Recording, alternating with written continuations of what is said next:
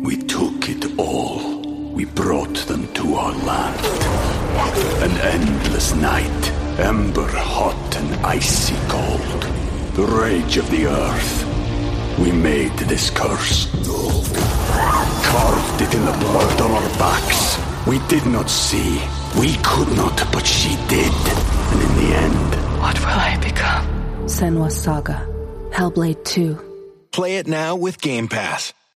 When you need mealtime inspiration, it's worth shopping Kroger, where you'll find over 30,000 mouth-watering choices that excite your inner foodie. And no matter what tasty choice you make, you'll enjoy our everyday low prices, plus extra ways to save, like digital coupons worth over $600 each week. You can also save up to $1 off per gallon at the pump with fuel points. More savings and more inspiring flavors make shopping Kroger worth it every time. Kroger, fresh for everyone. Fuel restrictions apply.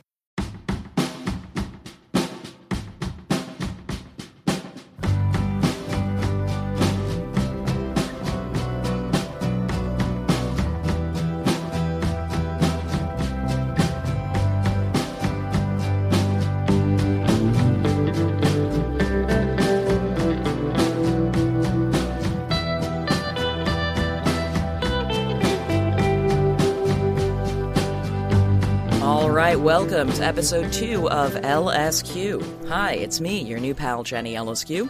I'll tell you, I'm not much of a morning person, but I was happy to jump out of bed early on the morning of Friday, September 8th, to go meet up with the National's producer, multi-instrumentalist, songwriter, Aaron Dessner, on the same day that those guys released their amazing and beautiful new album, Sleep Well Beast. Since we recorded the conversation you'll hear in this episode of LSQ, that album was nominated for a Grammy Award, a beyond well-deserved nomination in the category Best Alternative Music Album. And it's a conversation where we touch on a variety of subjects, including Aaron's musical upbringing. You know, he's a twin, and his brother Bryce is also in the National. And he tells this story about how when he and Bryce were just little dudes, they found a drum set, a mysterious drum set in the furnace room of their house that they discovered belonged to their dad. They didn't even know that their dad had been a professional drummer, before they were born. That's one of my favorite moments in the conversation you're about to hear. We also talk about the making of Sleep Well Beast, how it was recorded at Dessner's new home studio in Hudson, New York, Long Pond Studio. That's the same building you see on the cover of Sleep Well Beast. You get to hear a bit about what Dessner looks for in a side project, of which he has so many it would make your head spin. He's one of the people who help organize the Eau Claire Music Festival that Justin Vernon of Bon Iver also is responsible for. And Aaron and Bryce just started another new festival event in Denmark called Haven.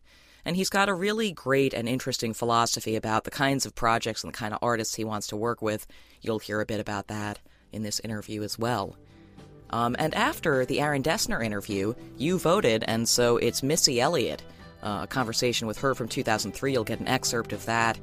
And, hit me up with your thoughts. You can reach me on Twitter, @JennyLSQ.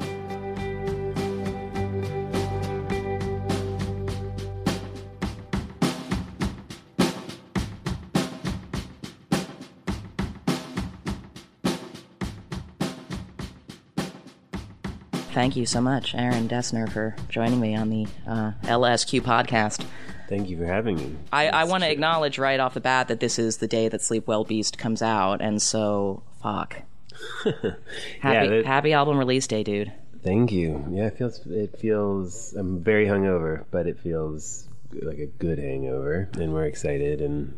But fortunately, I feel like we've been doing this long enough that we're pretty relaxed. We don't get stressed out about TV we used to get nervous about these things, or nervous about what critics would say, and not that we don't care, but I think it's like we're sort of a little bit like we've just been doing it for a long time now, and we kind of just, if we feel strongly about something, we know it's good, and have the right kind of feeling about it. There's a certain confidence, or just content or something. We're kind of relaxed right now, so we're drinking too much, but in a good way right now. And then it turns. Yeah. Fast forward to 15 months from now, somewhere in Europe. We're not playing an encore in Moscow. Which actually happened. But what was the album by The National that felt like the most significant moment of release for you? I mean, this album, Sleep Well Beast, definitely feels like it was a different process, and it was. I hear more of everyone in it. Like I feel like it's more of there's more of a synthesis of everyone's like fully like functioning on all cylinders or something. There's kind of like we put a lot more. It's less of a compromise, I guess. But when even when the first record came out in 2001, and I remember Brandon Stossel, who lived in Buffalo at the time, he booked us to play in an art gallery up there, and it was our first show, I think, outside of New York. And we drove up there, and he wrote for the local paper, and it was the first time anyone wrote about us also, and he was already like an eloquent writer, and that was definitely, we all looked at each other like, holy shit, we're like in the paper. And it was just, I think it was the Buffalo Art Voice or something, but and weirdly, like those, every time somebody takes time and listens to something you've made and reflects about it, or your fans tell you, like when the record comes out, that's what we're mostly thinking about, is like just, oh, we're excited that our fans have this on headphones and are like listening to it, and there's just it becomes this more communal thing where the music takes on a larger meaning or something than just our little corner where we're like obsessing over details and stuff. So but yeah, this one, I mean, I could go on forever about it, but it definitely feels like a new chapter for the band in a good way. It's like we feel a lot of freedom with it, and we feel that when we play it also. It's like there's a lot more space, and it's kind of a different feeling playing these songs. And what do you attribute that to? I mean, my brother and I talked a lot about wanting to change the process and experiment more and sort of find a way to push the music. And I think Matt, everyone kind of has their own, like it's always been hard to blend these five guys and their like record collections into one thing or creative interests. But I think that there was like kind of a collective decision to sort of throw out the playbook a little bit. And it was partly me. Like I for years we'd made records in Brooklyn, first in my sister's attic and then in my attic, and then we built a studio in our garage, and so High Violet and Trouble Fine we made that way. But we would work with like Peter Cadis or different people that helped us with mixing and some production, but like basically we were just doing these records in very small confined spaces. And I've always been sort of the workhorse engine and originate a lot of the music, to begin with. And we would rarely, if ever, get together in a room and play. Because, I mean, at least since Alligator, the last time we actually did that was Alligator, because we didn't have a place to do it, and the garage wasn't big enough, and so we would build the songs like an architect, like we were, designing a house or something. We lay the foundation, and then there'd be a demo, and then people would play to it, but separately, and we would layer it, and we would kind of like construct these, and we would detail these compositions, and it was elaborate how we did it, but it wasn't like that. Didn't leave a lot of room for spontaneity or for risks or sort of like accidents to happen. And I think that was the biggest change, is like this record was not made like that at all. It was a lot more playing in a room, because I built a studio up in upstate New York on this farm where I moved to, and it's big enough. It's like designed for the band, and it's a perfect situation for us to collaborate. But there's a lot of open, more experimental space, and also more sort of just interaction in the music, I guess. It almost feels, there are parts of it to me, I mean, obviously you recognize Matt's voice, and when Brian hits the drums he sounds like Brian, and like the harmony in it is recognizably like us, I guess. But there's a lot about it that was quite different in terms of how it was made, and it's more reckless, and there's a lot more sort of experimentation that went on that we preserved, and we didn't clean it up, and we made, instead of making 20 songs and choosing 10, we made like 50 and chose 12. And so there's all these other songs also. Damn. So that are actually pretty far along, if not some of them are basically I remember as we were talking on email or something, and I was being a nudge and checking in. Yeah. How's it going with the record? Which I guess would have been just like at the beginning of this year or something. And I remember you saying that you had maybe twice as much, at least as, and that you were even thinking like, is there a double album? Is that a thing? I mean, to be honest, there is still discussion of like following this up with something because the a lot of my favorite music, or everyone's favorite music, is not on this record actually, because it wasn't. Not that we don't love this record, but I think there's a bunch of stuff that we did that was more sort of timeless, like the first time we've ever recorded in a room and it sounds done, just what we played in the room. And I don't know why, it was like a certain batch of ideas where they're basically rock songs, but it was exciting and refreshing to also play a bunch of stuff that was just like the band in a room. And it actually, because usually that sounds pedestrian when we do it, or just sort of like bar band or something, but a bunch of this stuff felt really like evergreen, and kind of there was this wind blowing through it, and we had a word for it, or a phrase, we called it razor lemon because it was like tasty. High Violet was loose wool and this was razor lemon because it's like a bright sound. I was going to ask you about loose wool. Yeah, loose wool is like woofy, the thick like woof of Terrible Love, and this razor lemon is this kind of like bright, and it's like, you know, Lenny Kravitz's Stratocaster or something. No, I'm just. But you're saying that there's an abundance of songs like that, the razor lemon vibe, that are in this group of songs we haven't heard yet.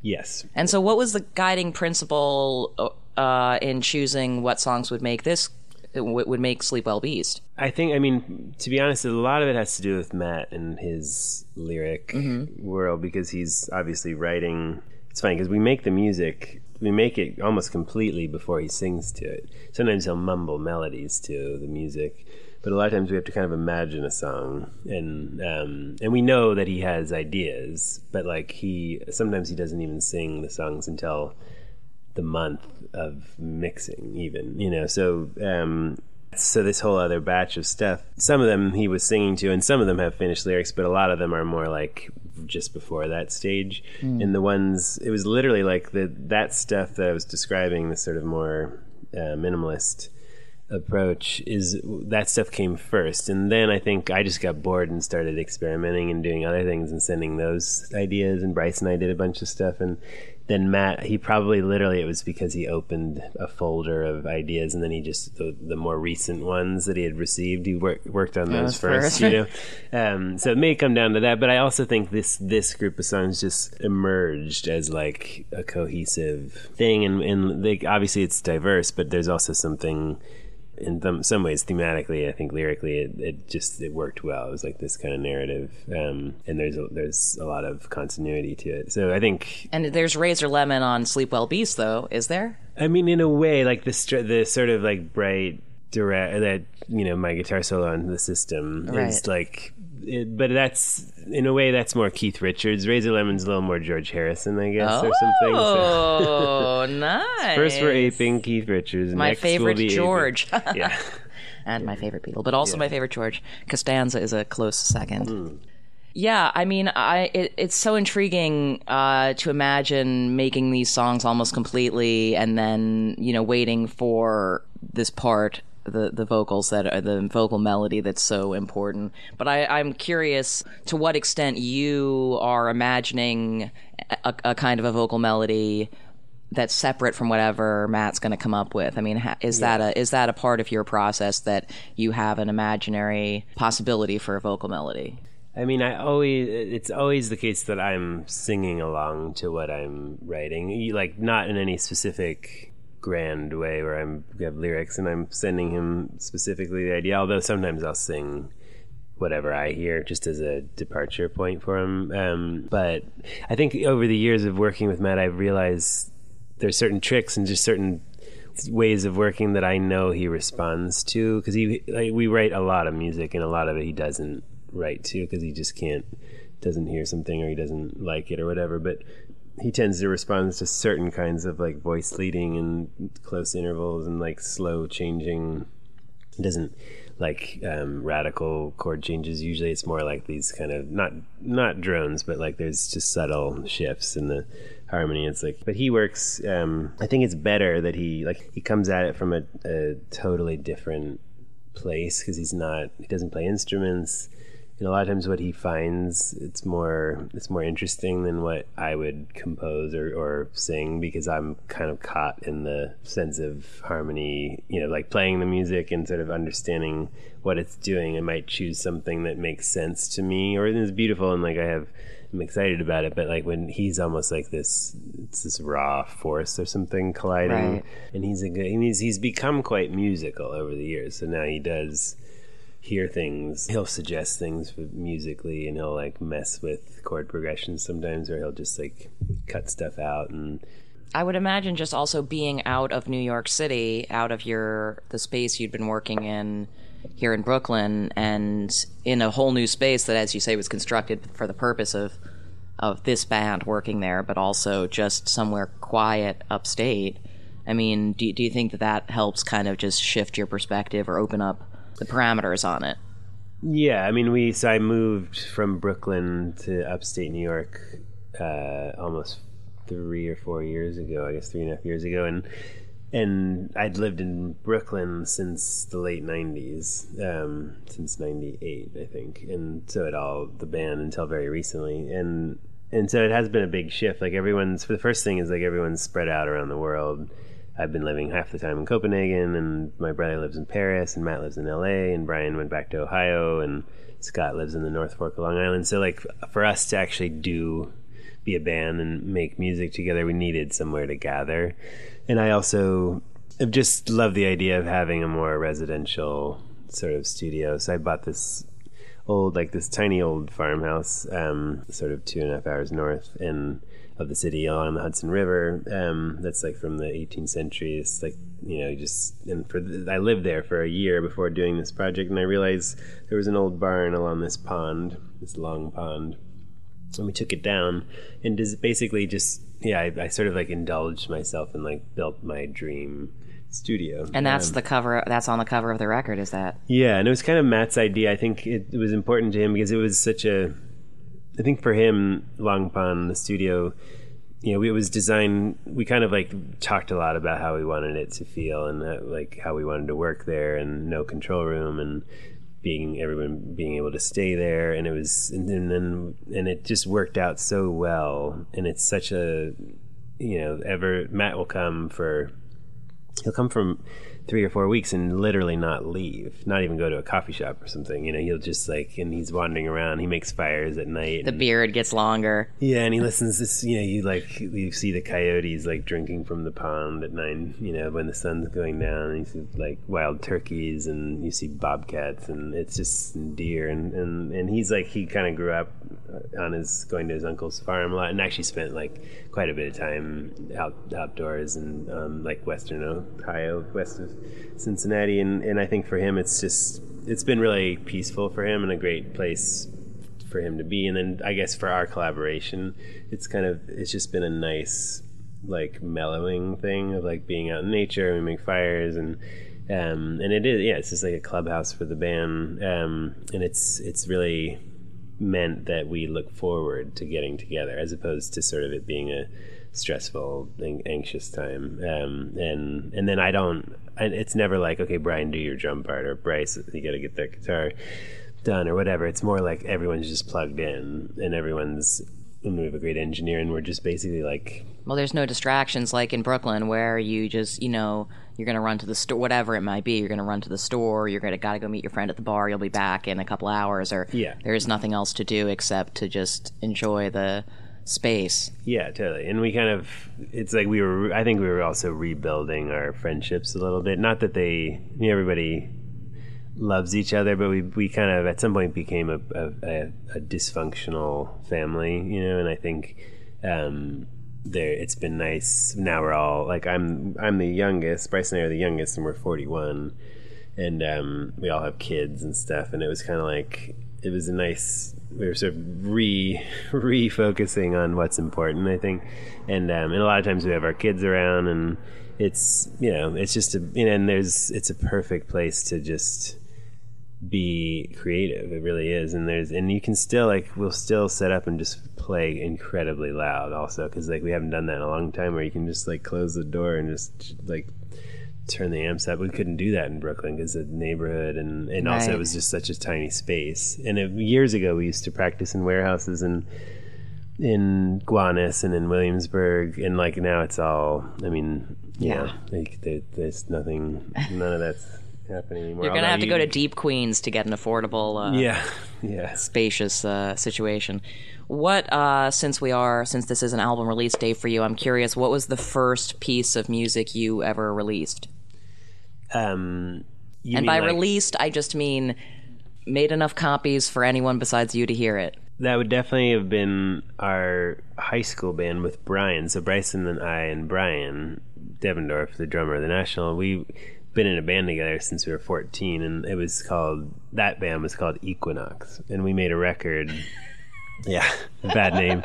We had a series of really bad. I mean, Brian had a band before that called Flaming Intestines. But Equinox was kind of an instrumental band that was definitely inspired to some extent by the Grateful Dead, but in that kind of world. But we released. Scott actually designed our record because he was a graphic design student, like early in college, and he did the design for it, and we made like 1,000 copies, and I think like 950 of them are still in my parents' basement in Ohio. But it's funny because like the first songs that we really wrote were for that band, and at first it was just Brian and Bryce and I, and we used to play at the parties, and like people would tape our shows and stuff. It was really funny. Like there's still a tape called Bert's Barn where everybody was on acid, and we played for like 8 hours or something. And it was good because we learned to play. You know, we were and we played. We were already been playing since we were like 7 years old or something, but I think that is as we go really far back in that sense. Right. And Scott and Brian also had a band called Paleface Jimmy that was kind of a little bit more punk or something, and they played our middle school dance, I think, Bryce and I's middle school dance, and we thought they were so cool.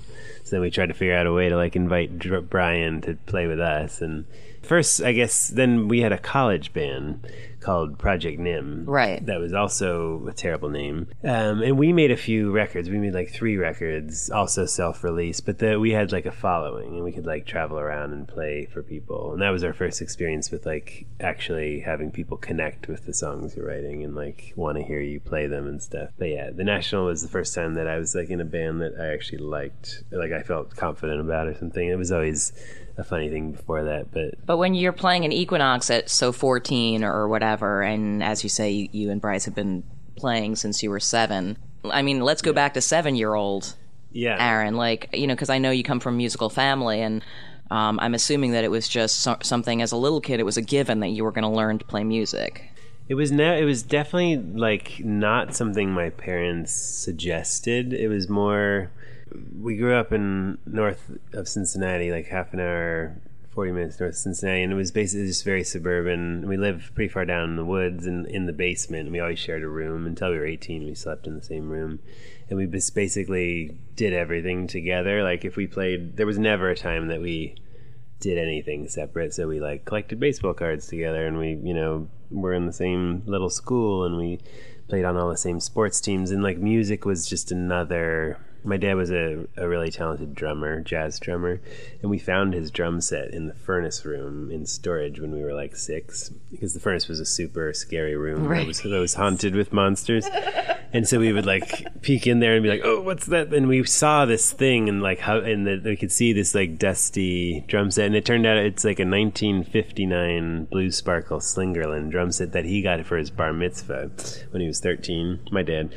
Wow. In Queens, and he had like this actually quite famous. Wait, also your dad is from Queens? Yeah. Nice. Yeah. Represent. Yeah. Anyway, so that we saw that drum set, and like and then he came home from work, and we were like, "What's that? Like, what is that in there?" And he pulled it out. I remember because at some point when he was in his 30s, he quit playing music. Okay. And got a real job to support his family, and he pulled it out and like tuned it up and set it up, and like then he played, and he was like very. You know, he's like an old school drummer and had amazing training and just very gifted, and he like totally blew our minds. And so then I immediately started learning the drums. Was that how you found out that he'd been a drummer? Yeah, we had no idea. So, I mean, and what was his vocation that he'd replaced drumming with? Just like office jobs type yeah thing. like I don't even know what you call it, like he was your like anyone else's dad who went to work, and then you peek in the furnace room and there's a dusty drum kit and you're like, Dad, yeah, that's awesome. Did it blow your mind? I mean, did you start to see him differently after you saw him play drums? Totally. And like it was fun to realize that. And then so I started learning the drums, and my brother actually oddly was learning flute at that time. I was like, it was kind of like I got to play the drums and make a racket, and he was learning flute. But then one day we took all of our baseball cards and pawned them at a pawn shop for a guitar and a bass, and then we brought it home, and then we actually got my dad to play with us as we started learning. And would you and Bryce just trade off with the guitar and bass, or? I played the bass at first and he played guitar, and then very quickly we started both playing guitar. But I am like originally a bass player, and I then studied upright bass, and he studied classical guitar, and we kind of went to like we would go to day school and then we would go to conservatory, and it kind of got more intense when we were teenagers. But my dad would like come to school sometimes he would come to school for the high school, what do you call that? Like, when there's like a big address or like everyone's gathered and the assembly, high school assembly, and he would play, like we would set up and play with him like a song, and he would do like an insane drum solo, and he'd like show up in his suit, and people thought it was hilarious. But there's video of it. That's actually, I gotta find those videos because it's pretty amazing. Like he just comes in and we like kind of play. We would play like Oye Como Va or something. And he would like do an insane drum solo, but that's kind of when we started. But it was always, I think, it was never like, oh, we're gonna be musicians. It was always like something we did because we liked doing it. Bryce and I have this thing where we sort of feed off each other, and we're once we had guitars in our hands, literally like they wouldn't leave our hands for like 10 years or something, and then we'd be at school like practicing without the guitars and like looking at each other like, doing riffs and stuff. And so then you guys sort of were the ones who put yourselves on the more ambitious path of getting training as musicians, as opposed to just having it be like you jammed and you figured it out by playing. I mean, the idea of like doing conservatory stuff, that was something that you guys decided like, yeah, let's get real good at this shit. We sort of had both, because my sister's 3 years older, and her, like, she was a total like sort of goth punk. Like she went through many phases, but like she was dating a lot of some guys that were in kind of cool Cincinnati bands like Blizzard 99, and then she dated this guy Brad who was in this band called Soda, and they would come, and that was during like already like Brainiac was around, and there was this band Throneberry, and like those guys would come around and play with us, and they would teach us like Minutemen songs, and like we would play like Firehose songs, and kind of like we were sort of playing that kind of stuff, but then we were also still into like our dad's music and the Grateful Dead, and like it was that time when the Dead were still touring, and we were still like kind of in that sort of way of thinking, and we got to see Jerry was still alive. Jerry was still alive, and like we got really into like, obviously, as everybody knows, the Day of the Dead, like we were big fans, and he could play, and we sort of like, we were always intellectually curious, and we couldn't understand how he could play like that, because he was like, we saw him play with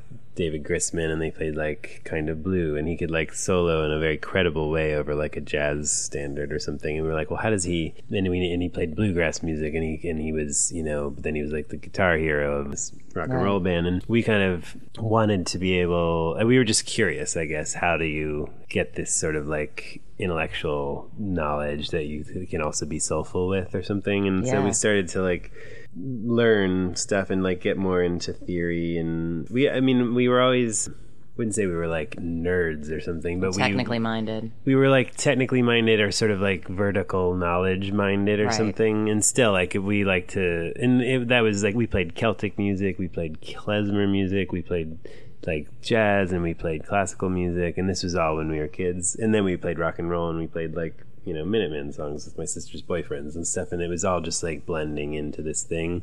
And then Bryce really took it, like he kind of ran with playing classical guitar, and he went to Yale for undergrad, where he also did a master's degree at the same time, where he was doing classical performance, and then that's when he started to become a composer, and this was long before the National. And I went to college, and I didn't study music in college, but I played in like the jazz orchestra, and sort of so there was always that. But I think what we really loved was always having bands, you know.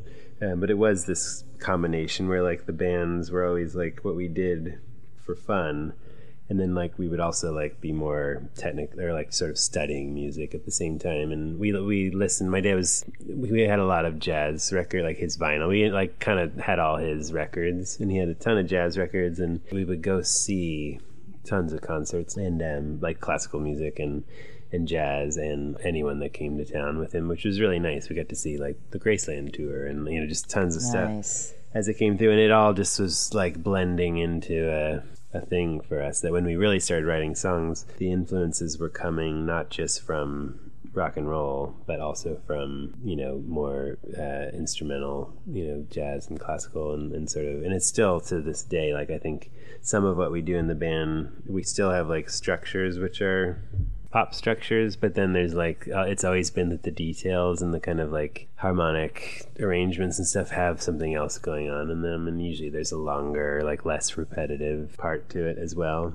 which is why the songs always take a while to, like, people say like, why are they like peeling an onion, or why do they take a while to get into, and it's because of that, I think, because there's like different levels of the composition or something, you know. Is the music that appeals to you the most from other artists stuff that has that, I mean, is your favorite stuff like that, where it's informed by a lot of different things at the same time that it's hard to figure out? I mean, I'm a sucker for like a beautiful song, or just a simple song, but it is, I think there's a reason that I sort of like appreciate people's craft, and I like when I can hear their craftsmanship. And if they're, I mean, I've always been, obviously we're friends with Sufjan Stevens, but I also am such a fan of his work because it's, obviously he's such a brilliant lyricist and he's a brilliant melodist, but then there's also like musically, there's always something really going on with it, and he's always pushing himself, he's always kind of shape-shifting, but I love Dylan or somebody like where it's like, if I listen to anybody it's more direct, and it's not really about like musical complexity necessarily. So, but somehow that has been, it's not like we make avant-garde complex rock songs, and we, you know, there's far more adventurous music out there, but it's always been important to us to like have, you know, Trouble Will Find Me. We were so excited about the odd time signatures of Trouble Will Find Me, but then nobody ever asked about them. We were like, well, this first song is in 9/8, isn't that cool? And, you know, but ultimately no one really cares. But to us, I think as musicians, it makes it like there is something about playing those songs it kind of keeps you interested. It's hard to explain. Like, if this is your job, if this is what you're going to do for the rest of your life, you might as well like keep yourself interested in it, you know. You obviously have like a ton of extracurricular things that you do, some of which you've mentioned, but what is that an outlet for? Or what is the sort of zone of things that you're looking for for a mode of expression for that's outside of what you're doing with the National? Or what are the sort of remaining urges that you're like, I still need something that gets the whatever urge? Yeah, I mean, there's a lot that I feel, because people always ask Bryce and I, like, how do you do so many things or something, you know, like, how do you do all these other things? And we're like, well, what do you do all day or something? But I don't mean that in like a I get arrogant way, but more like, because it's not that hard to like get up with your rock band at 10 p.m. after you've had 2 beers and play, and then have 2 beers and then go to sleep. You know what I mean? Yeah. A lot of day remaining. There's a lot of day remaining. And I think it's the thing that I'm really excited about right now is, and have been for many years, is just collaboration in general, and sort of exploring. It's been amazing to have the opportunity to collaborate with visual artists like Ragnar Kjartansson or Matthew Ritchie or other people that we've come into contact with, and to create all the like these events like Eau Claire or Haven and Copenhagen. They're really just meant as opportunities to bring the community together and then try things and sort of like break down barriers between people in general. And like I feel like, I mean, I love the National and this is our release day and everything, but like sometimes it does feel very confining that you're like in that band and that's what you sound like and this is the songs and it's these 5 guys. Whereas musicians, the times that we've had like in the Funkhaus in Berlin or at Eau Claire in Wisconsin, when you just bring people together for a week or however long, and there's no it's not overly structured or overly hierarchical or overly sort of like branded experience. It's more like, well, let's actually just make some stuff and present it. And it could be anything from like improvised music to new songs to, you know, existing songs that you're rearranging or installations that are, you know, the first year at Eau Claire, my brother and I and Kristen Anna and Gita from Moom and Ragnar Kjartansson, we made a song cycle, and he like painted a forest scene, and we were like lovers, like, you know, in this forest singing these songs. And it was like a total, if someone came up to me with that idea, I'd be like, I'm never going to do that. I'll make a total fool of myself. But we did it, and we opened the festival with it, and like I learned from it. And I feel like, yes, it was slightly humiliating. Like I was seeing Matt like laughing at us out in the audience, but like it was. What did you learn from it? It was just it was a great experience to just say, yeah, we're going to write this thing, and we're going to go, you know, yes, the National's going to play it later, but we're going to get up and do this thing, you know, at noon or whatever. And like this year at Eau Claire, Justin and I did that, where we, you know, we're actually working on a bunch of things together right now, songs, and we just got up, and they're totally unfinished, and we just got up and played them, you know, and sound checked in front of people, and just, you know, kind of present works in progress, and you learn from that. And it's kind of, so the more I can do that kind of thing, and also give other people the opportunity to sort of collaborate with people they might not be able to reach normally, and sort of, I feel like music needs to have more of this kind of like sustainable, localized communities where it's like people helping each other finish things, people giving each other raw material, getting away from like, you know, this over polished, over marketed, branded thing. And I'm saying that on the day that our, you know, very branded record comes out, but like I believe that like our record would not be as good as I think it is if we hadn't collaborated so openly. Mm-hmm. There's so many people that have fed into it, and we've been doing that for years. So I guess to answer your question, like for me, it's just I would love to keep writing a lot of music, both in the National but also outside, and to have the opportunity to maybe, you know, make songs like what, you know, making songs with Justin or making songs with, you know, like I've gotten to produce, you know, I'm using quotes, quote unquote, produce records, but to me, it's not really, I don't really believe so much in that word produce. To me, it's more just like collaboration, and I'm learning as much from whoever I'm recording or working with as they might gain from working with me, and that's a way to grow. So, and in a way, like I kind of would love to move away from that word in general and just have it be more about like making stuff, you know.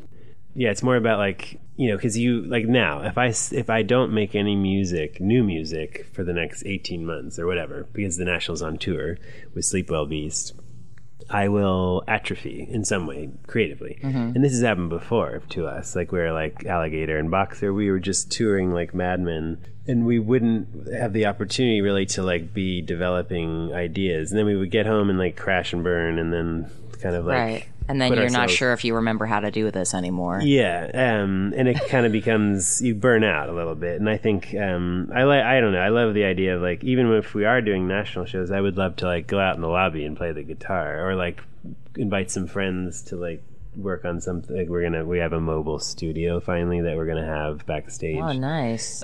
The kind of thing you're talking about also is a reminder of balancing the emphasis between having the joy you take from doing it be purely about the audience's reaction, that drug of approval from an audience, and having it be more about, again, the process, the feeling of playing with each other, with or without anyone there to react to it.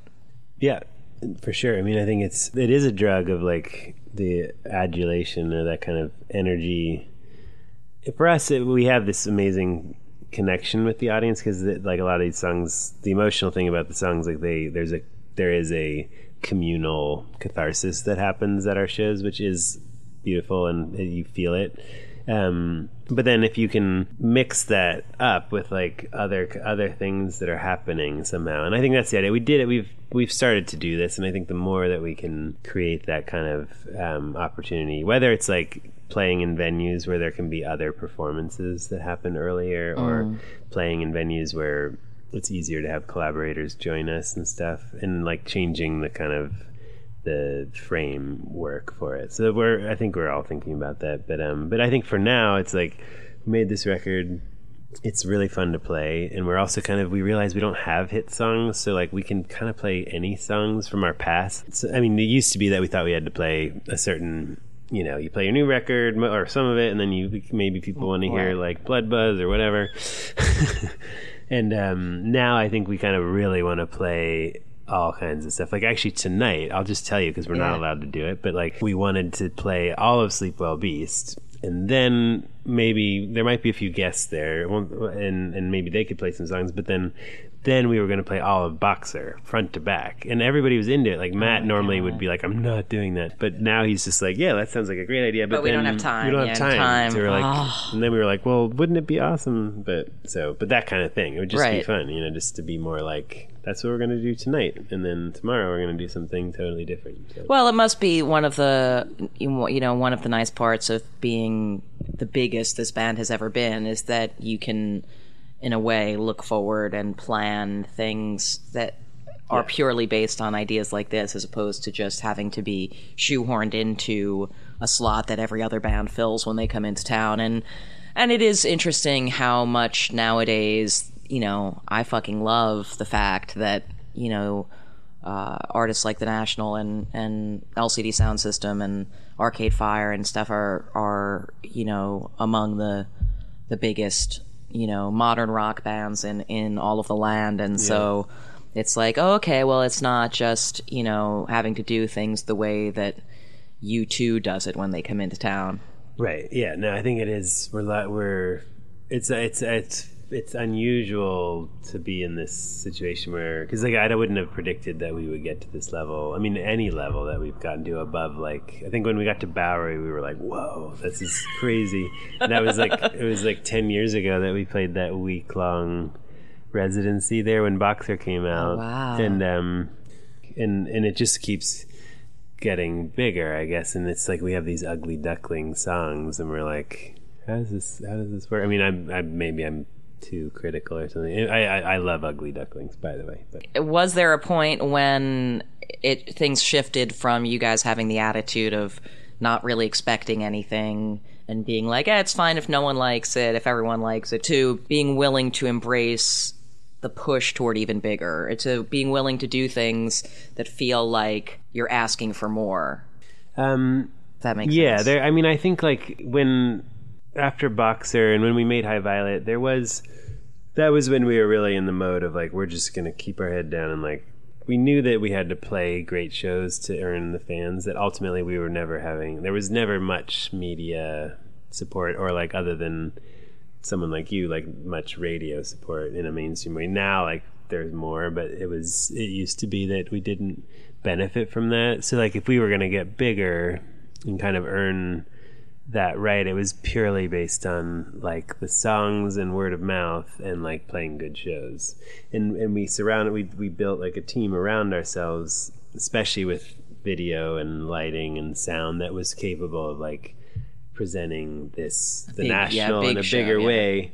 And we learned a lot from REM we learned a lot from Arcade Fire and REM, because we opened for those bands. Like we opened the last REM tour in the States and got really close to those guys and had crazy experiences with them, and just learning from them and kind of seeing how they did it. And then Arcade Fire is a totally different thing than us, but like seeing them, because we are open for them as early as like 2005 and 6, I think. And there was a thing we were doing. We were growing, and we were growing into these bigger venues, and then we learned how to do it. Eventually we played arenas, and we played the biggest venues in the towns we were going to, and we pulled it off. But I think now, like, that we made a conscious choice with this record to start mostly in theaters and to do multiple nights, because we like the feeling of and we like the intimacy of it. But then we also enjoy the spectacle of like, it would be fun to play Madison Square Garden and like make it special. And I've seen amazing concerts there. I saw Bob Dylan, like. So it's kind of a mixture of like wanting to sort of we're never going to be U2, and we don't want to be U2, and nobody wants to play that bigger game really, but occasionally it's fun. Like when we played the O2 Arena in London at the end of Trouble Will Find Me, it was a great show, and I think everybody that was there, nobody felt like this is too big. It felt like a celebration of that era or something. So it feels appropriate more like at the end of a cycle as like a big party, as opposed to now. Well, thank you so much. I think that's all I've got for you, but I really appreciate you being down to do this podcast thing in these early episodes, and I would love to come back and talk about a whole bunch of other things sometime. Thank you so much. We took it all. We brought them to our land. An endless night, ember hot and icy cold. The rage of the earth. We made this curse. Carved it in the blood on our backs. We did not see. We could not, but she did. And in the end, What will I become? Senua's Saga. Hellblade 2. Play it now with Game Pass.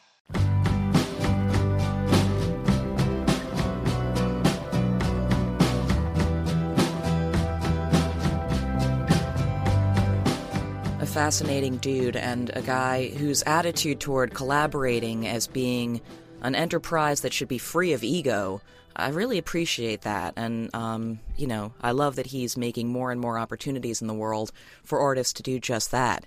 Thanks again, Aaron, for taking the time for LSQ. And coming up next, we'll listen to some of an interview I did back in the day, 2003, with Missy Elliott. I actually asked you guys on Twitter to help me choose what to include this month from the archives, so thanks to those who voted. And if you're new to the LSQ podcast, the idea here is that I've been interviewing artists since the 90s, and I've got a lot of interesting stuff in my archive, and I'll be playing a little bit of it in each and every episode. So for the interview that includes this excerpt you're about to hear, I met up with Missy Elliott here in New York in fall of 2003 to interview her for Rolling Stone. She was to be featured on the cover of the magazine, along with Eve and Alicia Keys, for a special issue devoted to women in music. And I'll actually post a photo of that cover and of the entire Q&A over on Instagram. You can find me there at JennyLSQ. It's worth noting that in 2003, Missy Elliott had become one of the most in-demand producers in music and had already worked with heroes of hers like Janet Jackson and Madonna. And so that's where our conversation began. I asked her what had been the most surreal moment so far.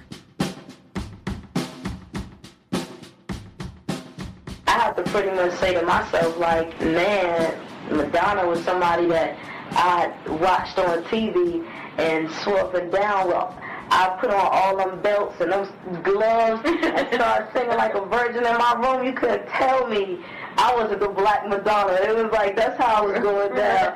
And then, Janet, from Pleasure Principle to Rhythm Nation, it was like, I went through a Janet Jackson period. I went through a Michael Jackson period. I went through singing all of Whitney, Saving All My Love for You, and everything else, and trying to hit notes like Mariah. So it was like, to get those phone calls, I never got adjusted and just felt like, okay, Mariah called me today, or Whitney called me. It was always, for each one of them, like, wow. So it's no one set thing, because constantly things happen, and I'm just still in groupie mode. When someone that established calls and wants to talk to you about, presumably about working on a song or something, is that the kind of thing you prefer to working maybe with a new artist? I mean, or is, like, when there's someone who everybody has such a definite opinion of, like, who Michael Jackson is or who Whitney is or whatever, you have to come in and do your thing and keep true to who they are, keep true to who you are, and, like, try and do something different with them. The good thing about each of the artists that I've worked with, I think they pretty much let me do my thing. It was like, I knew it would be a limit, but it wasn't really like a limit like that. It was just, let's do a record that's hot, and they did it. It never felt like, okay, this is Mariah, so I don't want to give her like this hip-hop track because she's used to this big ballad. It was like, whatever I gave them, I would have gave myself. Right. And so I felt like they allowed me to still be me, because I didn't have to come out and give them a huge ballad, or I didn't have to come out and give Janet an Escapade record. Right. The records that we done together were records that I would have sung myself. Right. Have there been people over the years who you've turned down for whatever reason?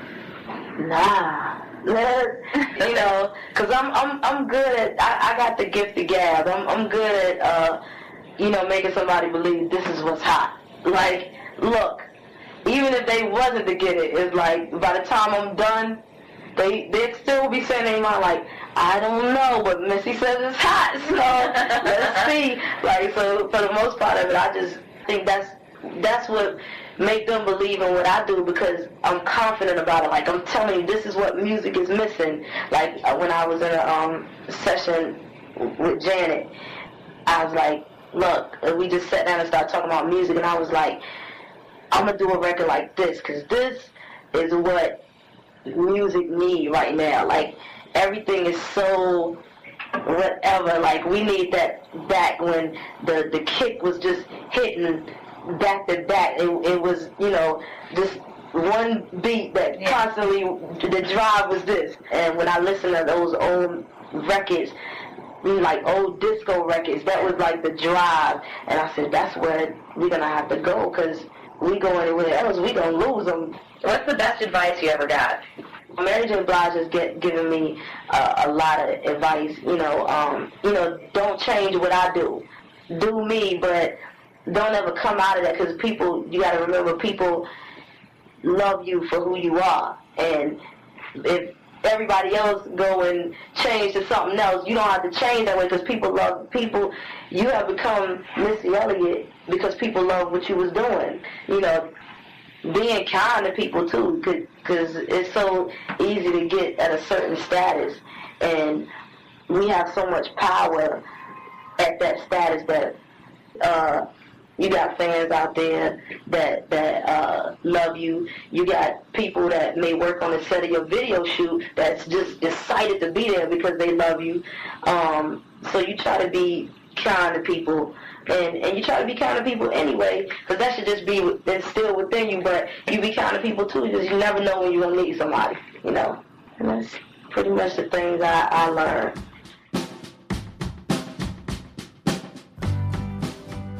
This year, Missy celebrated the 20th anniversary of her debut album, Supa Dupa Fly. She put out a deluxe reissue of it that you can order some sweet vinyl versions of over at missy-elliott.com. And we also expect sometime soon, I guess, a new album from Missy, a 7th studio album that will be her first new LP since 2005, so keep checking her website to stay in the loop. Oh, and a reminder that this sweet little theme song that you're hearing, there you go, is the work of Greta Morgan, who performs as Springtime Carnivore. I encourage you to check out her other stuff when you've got time. Thanks again to Aaron Dessner of The National for sitting with me for episode 2 of LSQ. I'm sure The National are going to be on the road extensively in 2018. Their website is AmericanMary.com. If you didn't listen to episode 1, it includes an interview with Amelia Meath of Sylvan Esso, and from the archives, a little bit of a conversation with Beyoncé back when she was just 19 years old, but already knew exactly what was going to happen. Each month you'll hear something from the archives. I'm thinking about including some of an interview with Scott Weiland in the upcoming next episode. Oh yeah, and the big news there is that episode 3 will feature a lengthy interview with Spoon frontman Britt Daniel, so look for that to go online in early January. And if you haven't yet subscribed to LSQ, I hope you'll do that. Leave some feedback if you'd like. You can reach me on Twitter at JennyLSQ. I'll talk to you next time.